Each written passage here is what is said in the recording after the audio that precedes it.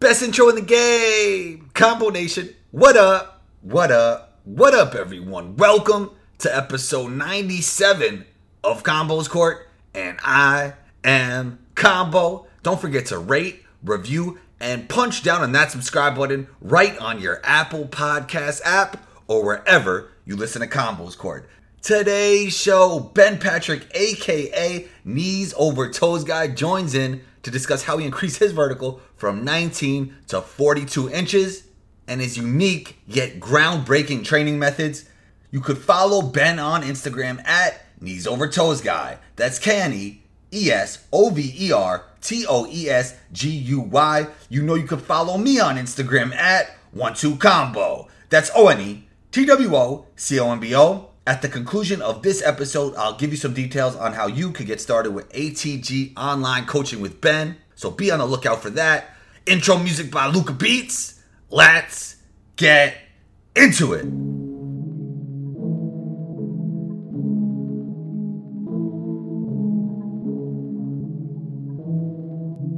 Luca on the track.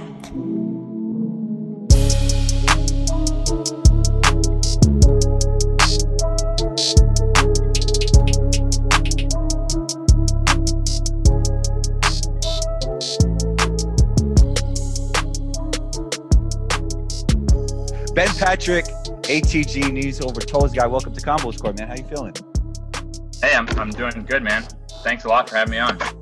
Anytime, man. Anytime. All right. So take us through the process, man. I often hear you talk about on Instagram going from a 19-inch vertical to a 42-inch vertical. Can you kind of take me through the process of how that went down? Definitely. So I already didn't have the greatest genetics. Like, my dad could never touch the rim, so didn't have great genetics.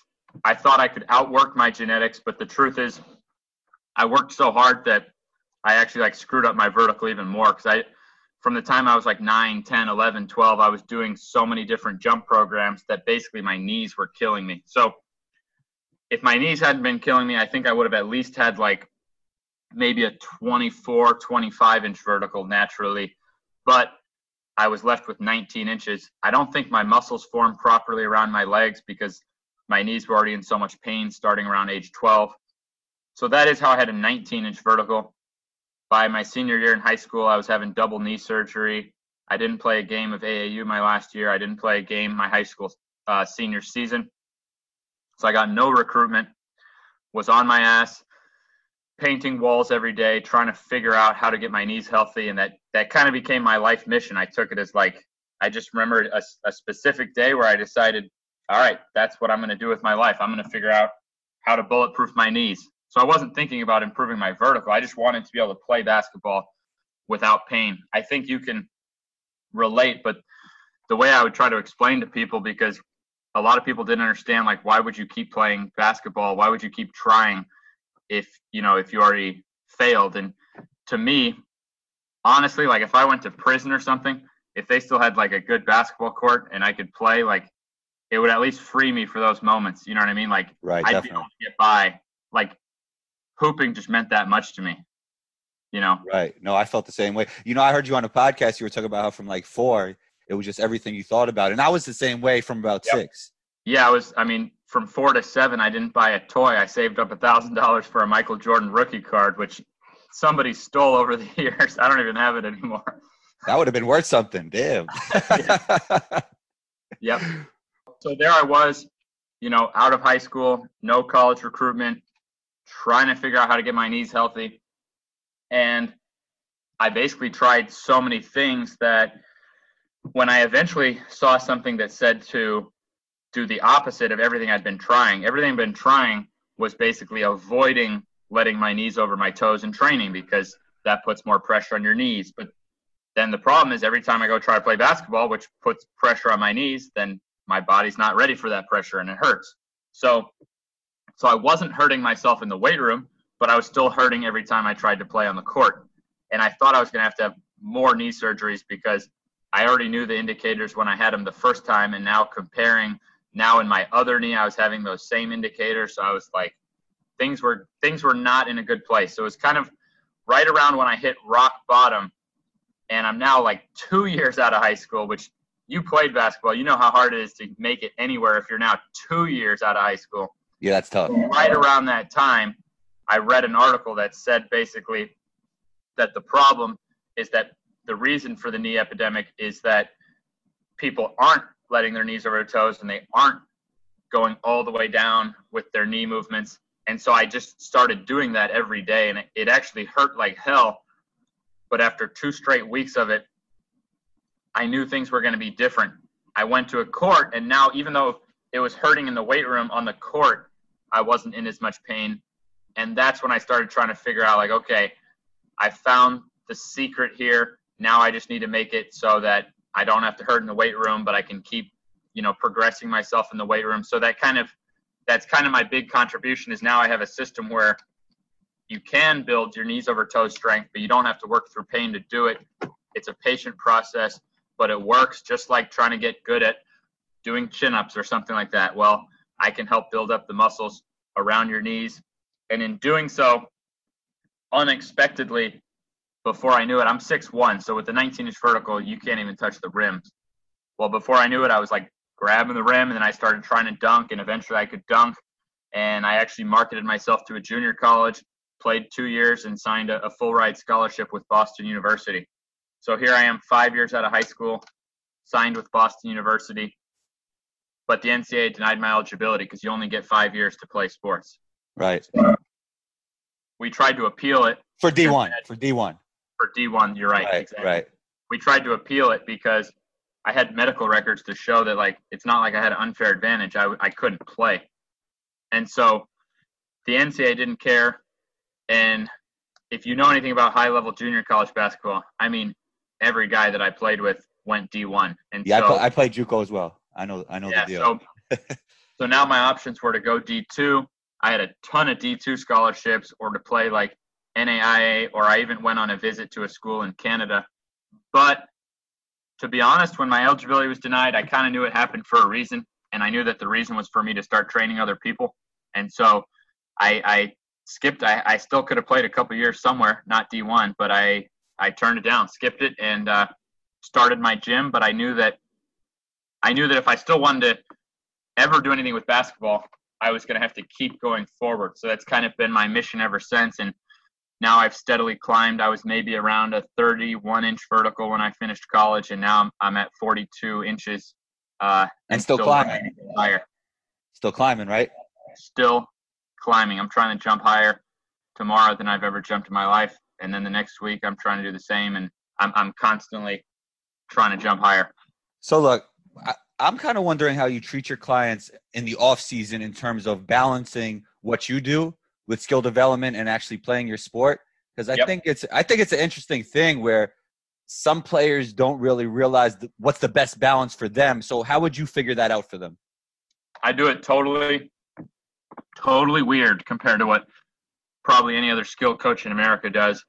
I have my guys on the court 2 days a week and in the weight room 3 days a week, and take the weekend off, and that's it.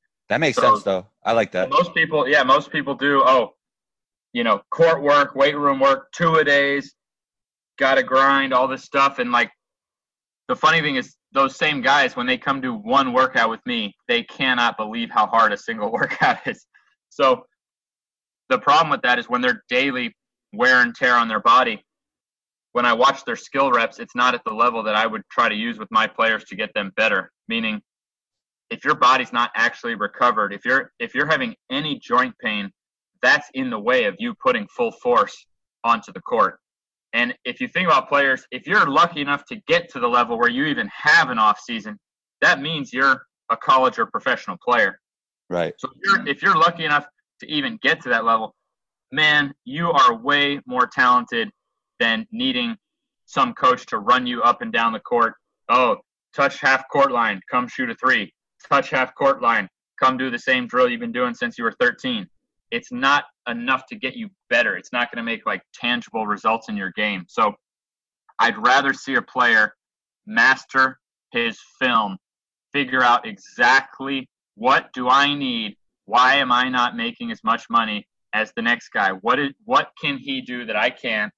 Take a very small set of goals for the offseason, prioritize your body health, because if age is money in sports. If you can keep your athleticism, then you can keep getting better at your sport. Most but if definitely. you're losing your athleticism, man, and especially if you're having injuries, it's so hard to keep making more money as a professional athlete. So that's, your body is money. And then if I can have a guy take a smaller amount of goals, so it's actually the toughest thing is getting guys not to overtrain in the off season, do their 3 days of body work, 2 days on the court, and then take the weekend off. That's my ideal scene for a basketball player in the off season. Right. That makes sense because, to be better than everybody else, you have to do things a little bit differently than everybody else, I believe. And, if everyone's doing the same thing, how are you going to separate? 100%. So I know you found a lot of things that didn't work for you early, but I would like to know, like, more recently, something that you thought was working, but you kind of realized after putting the work in or the time that it really wasn't beneficial when you were already jumping high. Like, you know what I mean? Yeah, that's a really good question. I would say for that would be the best way I could answer that one would basically be, say you have an exercise that works to protect your body. I kind of thought that you could just do your exercises in the weight room and that would fully protect you on the court. And that would fully give you the juice you need to get more athletic on the court. So I used to operate off that, like that everything could be accomplished through the weight room. But then I had a big realization over time that I had been missing a huge, crucial link. And that's actually how you jump on the court. So for us as basketball players, when we actually go up to try to dunk, that's like the most force that we put into our body. And even if I'm rebalancing a guy's muscles properly in the weight room, that will not fully protect him if he is doing thousands more jumps over the course of a year off one leg than the other, or jumping much, much higher off one leg than the other. It results in different jumps, different landings. So I used to think that I could just rebalance a guy in the weight room purely, but there's your tendons, the things that, actually hold your muscles to the bones. And there's a lot more factors going on than just what you're doing in the weight room. So that was kind of a point I had to, kind of eat shit on and realize I can't be God in the weight room, and that the forces on your body on the court are actually extremely important. And it's been wouldn't some plyometric work help with that as well, along with on the court?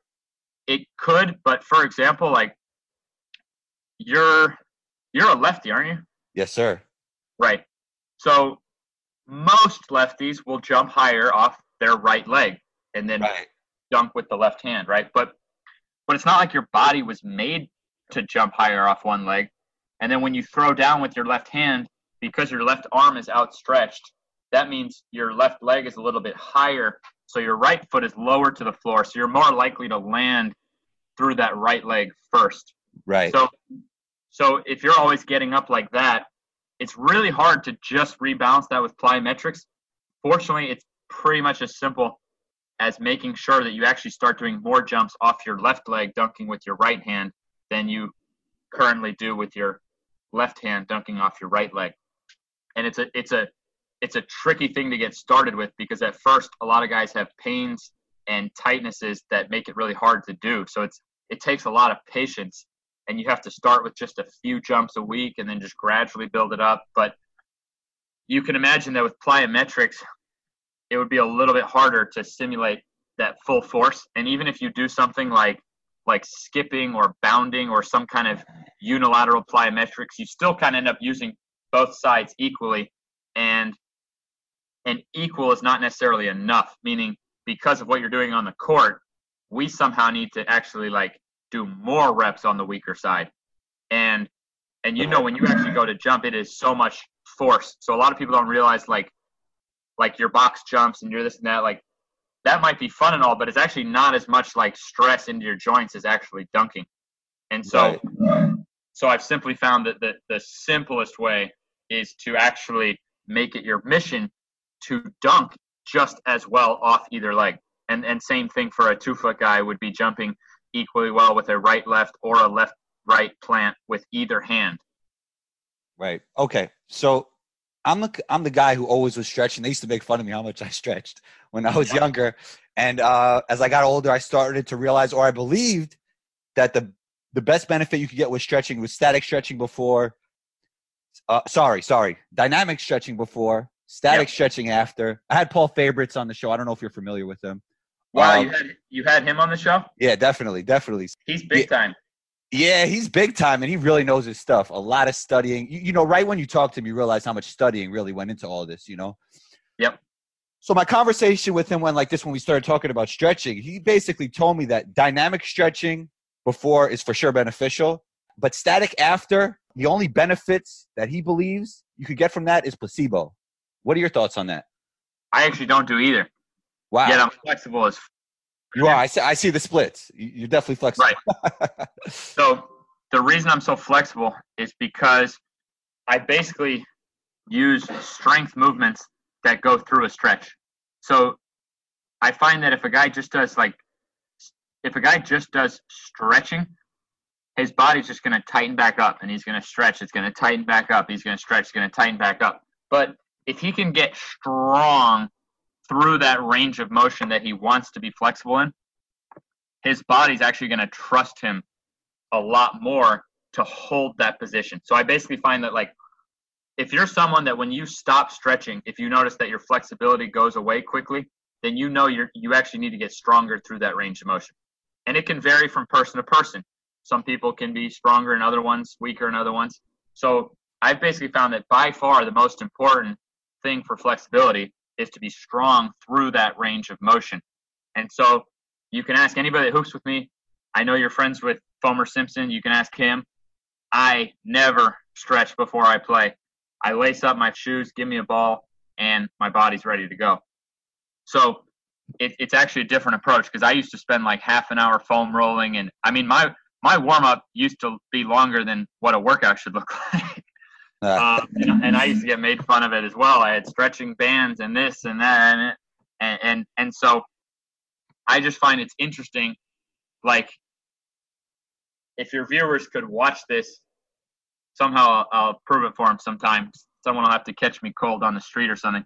But like, I can we'll plug your Instagram so they can see what you're doing real quick. Yeah. I mean, but I can do a splits cold. Like, I don't have to warm up and stretch for a week to do a splits. I can go down in a splits, and my body trusts me in that range of motion because my hip flexors are super strong in a stretch position, and my hamstrings are super strong in a stretch position.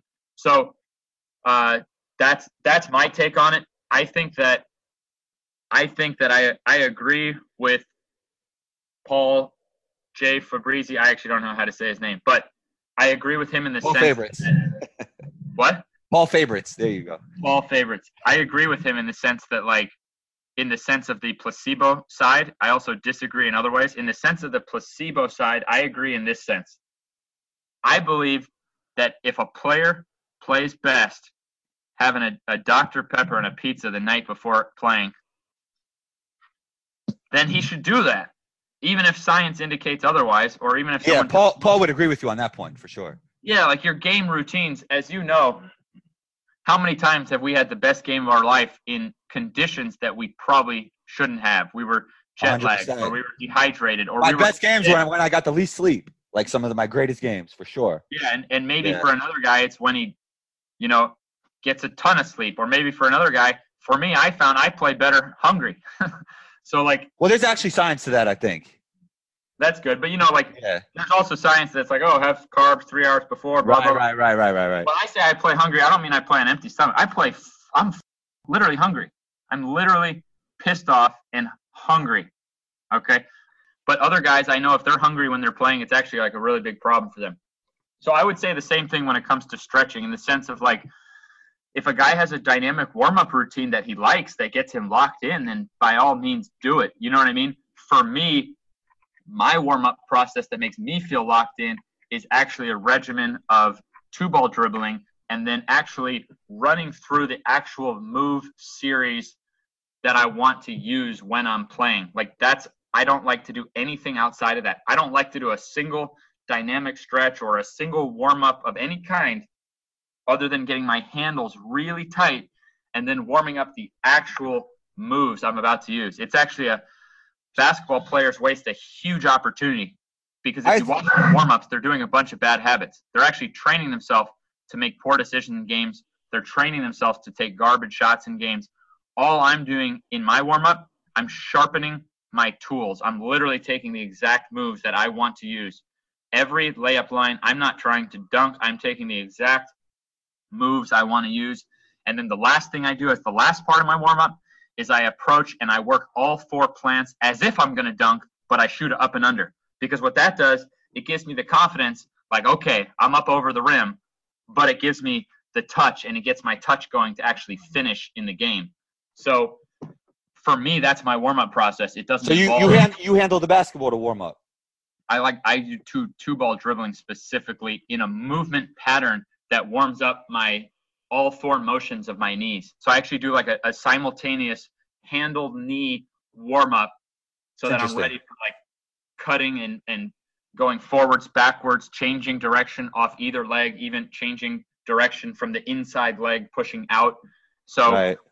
Yeah, so I do a 2-ball warm up that gets it just prepares me and gets me like fired up for like hard knee motion. I basically predicate my game because I've worked myself now that I know my knees are stronger than anyone I'm playing against. I actually predicate my game on starting the game being able to make more violent motions with my knees.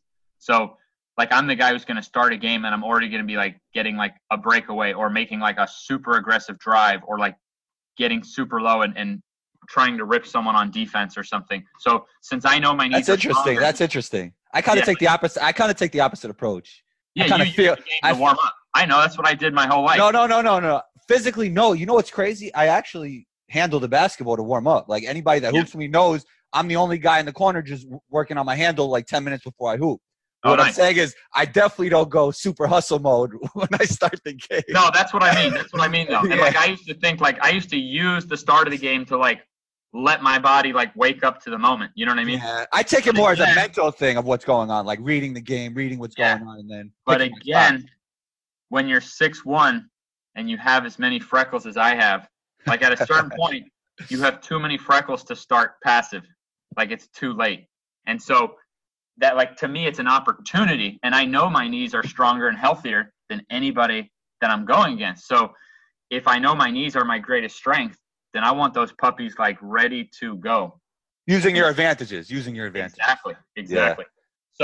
Yeah. So that's my warm-up process, and then I don't static stretch after I play. But again, on my actual training days, I'm working my range of motion like crazy. So I believe in range of motion, and I believe that if a guy cannot achieve good range of motion, that my exercises will help. But if he wants to spend extra time, I have found certain static stretches, and I'm talking holding each stretch for like 3 to 5 minutes. Wow. Not anywhere near the time of playing. Like it would be done as its own thing to relax. You know, it could be done after playing. It could be done in the evening, just relaxing, watching TV or something. But basically to get your body to loosen up some areas that you are going to go into through your strength movements, but that by doing a little extra stretching, it can help you get into those strength movements even deeper. So that's pretty much strength movements number 1, extra static stretching as needed, and also just based on like if someone wants to put that extra time in. And there's a couple areas that I found that are really tricky to get into with strength. And so for those areas, even I personally still do some nice long 3 to 5 minute holds on those areas because is that like isometrics? No, just like for example, like a muscle in your hip, the piriformis. Right. I don't feel super comfortable. I don't have like a progressive loading piriformis strength exercise the way I do for like the hip flexors or the hamstrings. And so I can't train that muscle, or at least I don't currently, purely with my strength movements. Like most of my stuff, I don't even have to stretch because I already hit it with my strength movements. But like that muscle, I don't hit with my strength movements. So that one I do keep in where I'll just chill out in a stretch for like 3 to 5 minutes. I don't even set a timer. I just chill there and do my DMs. That's actually, I answer every DM, and that's how I chill out. Sometimes I'll sit like 10 minutes in one stretch. That's good time management. Oh, yeah. For sure. Okay, look, so basically what you're saying is if you're flexible enough at a point, it's really not going to benefit you. But if you're in the negative, you have to get it to where. If you're in the negative, it could really help, to do some extra static stretching. Right, And but once you get to like a certain point where you're doing splits, it's like if you get more flexible, it might not be so beneficial. Yeah, and that's simply because I find there to be a direct relationship with your strength and flexibility, right? So if you try to imagine a human body that has no flexibility, like it literally can't move, it wouldn't matter if it was like the strongest human body ever. It wouldn't be able to run or jump because it literally wouldn't be able to move. But on the other side, imagine if you were so flexible that like if you lie there, someone could just move your limbs in any direction. But if you have zero strength to even move your limbs, you can't run fast or jump high. Right. So those are the extremes, and we never see someone in those extremes. Every athlete has some degree of strength and some degree of flexibility. The point is that if a guy is super flexible and keeps getting more flexible, but has no strength, he's weak, it's the same as the guy who like keeps working on his shot. Like at a certain point, like we've never seen someone in the NBA shoot 90% from the 3-point line. At a certain point, if that guy had more to his game, it would make him better. So a guy can get flexible, and I don't believe there's some like, it's the same with strength. I don't believe there's some magical number that it's like, oh, you don't need to be stronger than that. But there sure as heck gets a point where you're strong as and it gets much tougher to get even more flexible than that, or much tougher to get even stronger than that. And it's very rare to see a guy with both of those qualities. So I find, with quality training, any athlete I've ever worked with has a lot more athleticism in the tank just from improving their strength through range of motion. Because that way, whether they're tighter or stronger or whatever, well, we're building them hand in hand. And like you said, like it's going to hit a point where just trying to get more flexible is perhaps going to be less effective than making sure you've covered all your bases. Right. So basically you want to maintain that flexibility, maybe get a little bit better, but then also focus on other things. And that's where you really see improvement. And I feel the same way with core work. Like there was this big wave with core work, but if you're doing abs for like an hour a day, every single day, like there could be a better way to delegate your time in terms of athletic performance. Exactly. The guy who is trying to keep getting stronger abs. Yeah. I don't think there's anything wrong with that, but the odds that his lower back is just as strong, that his calf, that his ankle, like there's a lot there. And so, and like when you were talking about like flexibility, just like when you're talking about with like abs, some of these things take time. And so maybe a guy hits a certain point on flexibility, but maybe he needs another 2 years to really know how strong he could be. So maybe if he can maintain that range of motion and then get stronger for the next 2 years, that'll really move him closer than if he stays at the same pussy strength level and tries to eke out like another inch or two of flexibility. Every day you pull the sled backwards. On my knee ability program. My current program, I don't pull the sled backwards at all because I'm doing a very specific program, and not everyone has access to a sled. So I basically, when I'm testing something out, I like to test things very isolated to see the exact result, knowing that I'm not getting any special result from something else. So that's the same reason I stopped taking any joint supplements years ago. I refuse body treatment of any kind because I have to know that my health comes from my exercises. Right. All right. So now I'm trying to jump higher as a result of manipulating something I call the strength curve. And other coaches have used this. I'm not saying that's like my word, but strength curve. So like, but also you're losing that benefit that you've been getting from the backward sled. So it might be hard to judge that new thing. Exactly. So if I'm still doing backward sled every day, maybe that would be keeping my knees healthy. What I'm on a pursuit of, right? So I've figured out how to get freakishly healthy. It's like that's behind me. Like that's easy. It's easy to get freakishly healthy. Right. I have a 42-inch vertical, and that's good. I can get some clients with the 42. But coming from a 19, if I was to have like a 50 or something, no one would be able to deny that. I'd be able to say, PJF Performance, come, why doesn't yours work this well? And I want to be able to say that, right? Why did your vertical peak in 2013? If it works, it should work, right? And what I'm saying is that I live and bleed for my clients. And you know what? I'm 6'1", but I train some dudes who are 5'4" and have bad genetics. how the freak is that guy going to dunk? You see what I'm saying? I'm living and bleeding right now for that guy. How do I get to those world-class, freakish levels of strength without compromising my health? So that's exactly what I'm doing. If you would have seen my deadlift workout today, I can promise you that no one in the history of deadlifting has ever done a deadlift workout like my deadlift workout was today. And what I mean by that is I'm manipulating these lifts in different ways so that I can actually achieve superhuman health at the same time that I'm trying to get that superhuman strength. And that's something that's, no one's really been able to prove and do that, which is to like get to those upper limits while actually getting even healthier. And so that's why I'm not doing the backward sled every day, because the backward sled every day is a foundational exercise to keep your knees healthy. So I don't want to have my knees healthy in spite of what I'm doing with my strength training. I'm trying to actually see if I can manipulate strength training to make myself freakishly healthy while pursuing, the upper limits of how high a human body can jump. Interesting. Yep. All right. What do you feel are the best upper body lifts for explosiveness? I would say that like some tips guys could use right now would be stop flat benching, start incline benching. Since the flat bench mimics more like a push-up motion, most guys are so overtrained on just like a flat, like horizontal press. And just the anterior chain in general, which causes bad posture. Like everybody always wants to push all the time. That's for sure. Yeah. And unfortunately, the exercises I use for that, people will have to kind of scroll my page because you're not going to walk into a gym and see people doing, like I did an exercise for my upper back today. I supersetted today for my upper body work.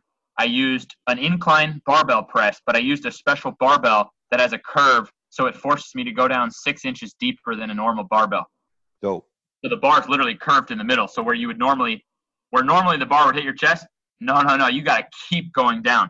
It's like you feel like you got a freaking chiropractor adjustment after that. Well, it's what you're saying, flexibility through strength. It's the same thing. And I used a 45-degree angle. So most guys are so used to flat pressing that even when they incline bench, they only use a 30-degree angle and they lift their ass up and turn it into a flat bench. I'm talking about keeping your butt down on a 45-degree angle. And I use this bar to go full depth, and then I put chains on the bar. So I can still go full depth, but every inch I go up, the bar gets heavier. And that's what I mean by strength curve. So if you only train in those deepest ranges, you're never going to use as much weight as you could if you did like a flat bench. So I'm able to simulate the same heavy weight that I could flat bench at the top and through the middle while still going full range, but hitting my upper pec, which has more carryover. That upper pec has much more carryover to your actual speed and jumping than the lower pec. And then I supersetted this with an exercise where basically I lie on my side on a bench and clothesline myself with holding a dumbbell in that outside hand. So I'm basically able to work my rear delt and my upper back muscles through like a full range of motion. So yeah, I would say most guys have some gains in the tank and they would actually see a little bit of vertical increase just by working their upper pecs. And if you don't have some setup like what I talked about, still use 45 degrees and use dumbbells, but use a parallel grip so that the dumbbell doesn't stop by hitting your chest, that you can keep stretching down below your pec. Like a neutral grip? Exactly. Yeah. By using a neutral grip, then you can stretch to full range. If you did that 1 week and then a regular bar the other week, and if you flip-flopped weeks, you would end up getting pretty much the same effect as I'm getting by using like a special bar and chains. So switching to incline bench helps. Most guys these days do address their chin-up properly, but just know if you're not like a badass at chin-ups, you need to be, because the motion of driving your elbow down when it comes to first step explosion, that's the most important part of your upper body's contribution to that first step explosion. So if a guy gets a really good incline bench and really strong on chin-ups, and then he's doing, I said it's a little bit more unorthodox to show some of these like upper back exercises, but essentially if your shoulders are flexible and strong, then I think you're maximizing what you can for explosiveness out of your upper body. But upper body's only about 15% of your speed in jumping. So even if you master that, you could still be a horrible athlete. Right. What's your diet like these days? My diet, I have 6 scrambled eggs with butter in the morning. And then during the day, I live on protein bars and shakes that I have at the gym here. I use Orgain shakes that we get from Costco. So they're like maybe 20 protein, 6 carbs. And I like something called an Atlas bar. It's a grass-fed whey protein bar. No junk in it, no artificial sweeteners. Really good product. And then in the evening, at home with my wife, either she'll cook or I'll grill or something, and I'll usually have a lot of meat and a lot of vegetables. And I have a big old kale salad. Like I eat like a whole head of kale at night with olive oil and balsamic vinegar. Dope. And that's pretty much my diet right now. Based on my lifestyle, I'm like a breakfast and dinner guy. Like kind of like early breakfast and late dinner guy. And then during the day, I just live on stuff that doesn't require me to stop what I'm doing to eat. Right, you're on the move for sure. All right, Yeah. I asked Paul the same question. I'm going to ask you. What do you feel the athletic prime is in terms of age? I would say on average 32 years old. It kind of depends on what athletic quality you're talking about. Right, 'cause strength could be a lot older, like just pure strength. Exactly. Yeah. So just in terms of a balance, I would say that 32 would be the average. But I'm giving a real world average, not like if I trained an athlete from puberty or something. So I'm accounting for the fact that they probably did some training, probably overtrained when they were younger, probably have imbalances that are going to take time to correct out. So I would estimate to get the adequate strength behind what it'll take, to move your body as fast as possible, as jump as high as possible. I would say 32 years old. Interesting. How old are you? I am 36. Oh, you're.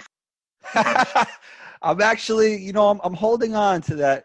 People If actually 32 is the prime, I think 42, you could be within 5% of what you were at 32. It's very much how you treat it. And we have my essentially my lead trainer at ATG. I have a few teammates here, and we all work together. And he's 42 years old, and he's never been more shredded. That's for sure. So in terms of body composition, it's his best body composition of his life. And in terms of his jumping, he jumped pretty good, like when he was in college. It deteriorated in his 30s. I started working with him when he was 38. Now he's 42, and he's jumping a lot higher than he was when he was 38 because he's back dunking. And it used to be like we would like hope that like a dunk would go in, like after hooping when everyone's like dunking. Right. No, but now he's like booming it with like a couple extra inches over the rim, even compared to what he had maybe a year ago. And he's 42 years old. So, he's probably within 5-10% of anything he could do when he was younger. And he's definitely head and shoulders above what he was doing in his 30s. But he's very, you can't have any wasted motions. Like your training has to be money in the bank. It has to be things that are making your body healthier. And that's exactly why I wanted to team up with him, because just how I was telling you, like with my current program, that I'm not doing some of the foundational rehab things because I want to get the product from what I'm doing. Well, I can't prove what it's like to be 40 years old. I don't know what that feels like. So it actually it's pretty crucial for us that he really vets out everything we're doing and can give us that biofeedback on what it's like to be older, because it'll indicate quick to him if it's not something that's going to help in the long run, Yeah, I think as you get older, I guess I'm assuming I'm a little bit older than you. I think as you get – it's funny because when I was playing overseas, I thought I wouldn't continue with all this training when I was done playing, and I love it so much. It's kind of like a part of what I do. That's awesome. So I definitely keep it up. But one thing as you do get older, I think you could keep a lot of your results. It would be difficult if you were playing like in a real basketball season. Yep. Because you wouldn't be able to rest when you want to rest and all that stuff. But I would argue that the only reason it would be tougher in a basketball season would be because coaches overtrain their players outside of the games. 100%. Way too much conditioning. My life's purpose is basically to be training athletes at a high enough level that they can actually speak out against how coaches are using improper methods and running their players to death and not taking care of their bodies. That's pretty much what my life is dedicated to. Yeah, at the college level, it's horrible. Horrible. To be honest. Awful. Like, what's the point of doing 100 suicides? Like, you're just killing people. The cool thing is there's ways to get that mental toughness without doing something that's physically harmful. And that's like our gym. We have these sleds in here And like Derek's 42 and does more sled than anyone else. So he is mentally tougher than anyone else. He's willing to suffer more than anyone else. He's in better shape than anyone else. But what he's doing is not breaking down his body. It's actually healing it. So, I basically need to get to a point where every college abolishes the suicide run and has guys doing sleds, which actually are much worse suffering, but make your body healthier. Right. Maybe one day you could work with colleges and make that happen. That'd be pretty cool. Exactly. If I was training LeBron, then someone like LeBron could speak out and actually change the whole scene. So you see, like, that's essentially I'm just trying to continue getting better and getting to the highest level I can as a trainer so that I can have enough influence with people who can really actually change things from the ground up. I hope I get enough money that I can actually just go into places and actually like deck out their place, if a coach is willing to do it my way. Right. Well, LeBron, if you're listening, go down to Clearwater, work with ATG, man. People are noticing. I saw LeBron was doing a workout pulling a golf cart backwards. People are noticing. There's definitely a lot of people are noticing. No, I've seen. There's other workouts with the stuff that you're doing that's implemented into it. Yeah, and then I'm seeing stuff like I'm seeing guys like all of a sudden like talking more about knees over toes, you'll notice like PJF all of a sudden he's doing like his guys are doing like backward sled. Have you noticed that? I don't know if you noticed that. I haven't, but I have noticed other programs with some of your stuff in it for sure.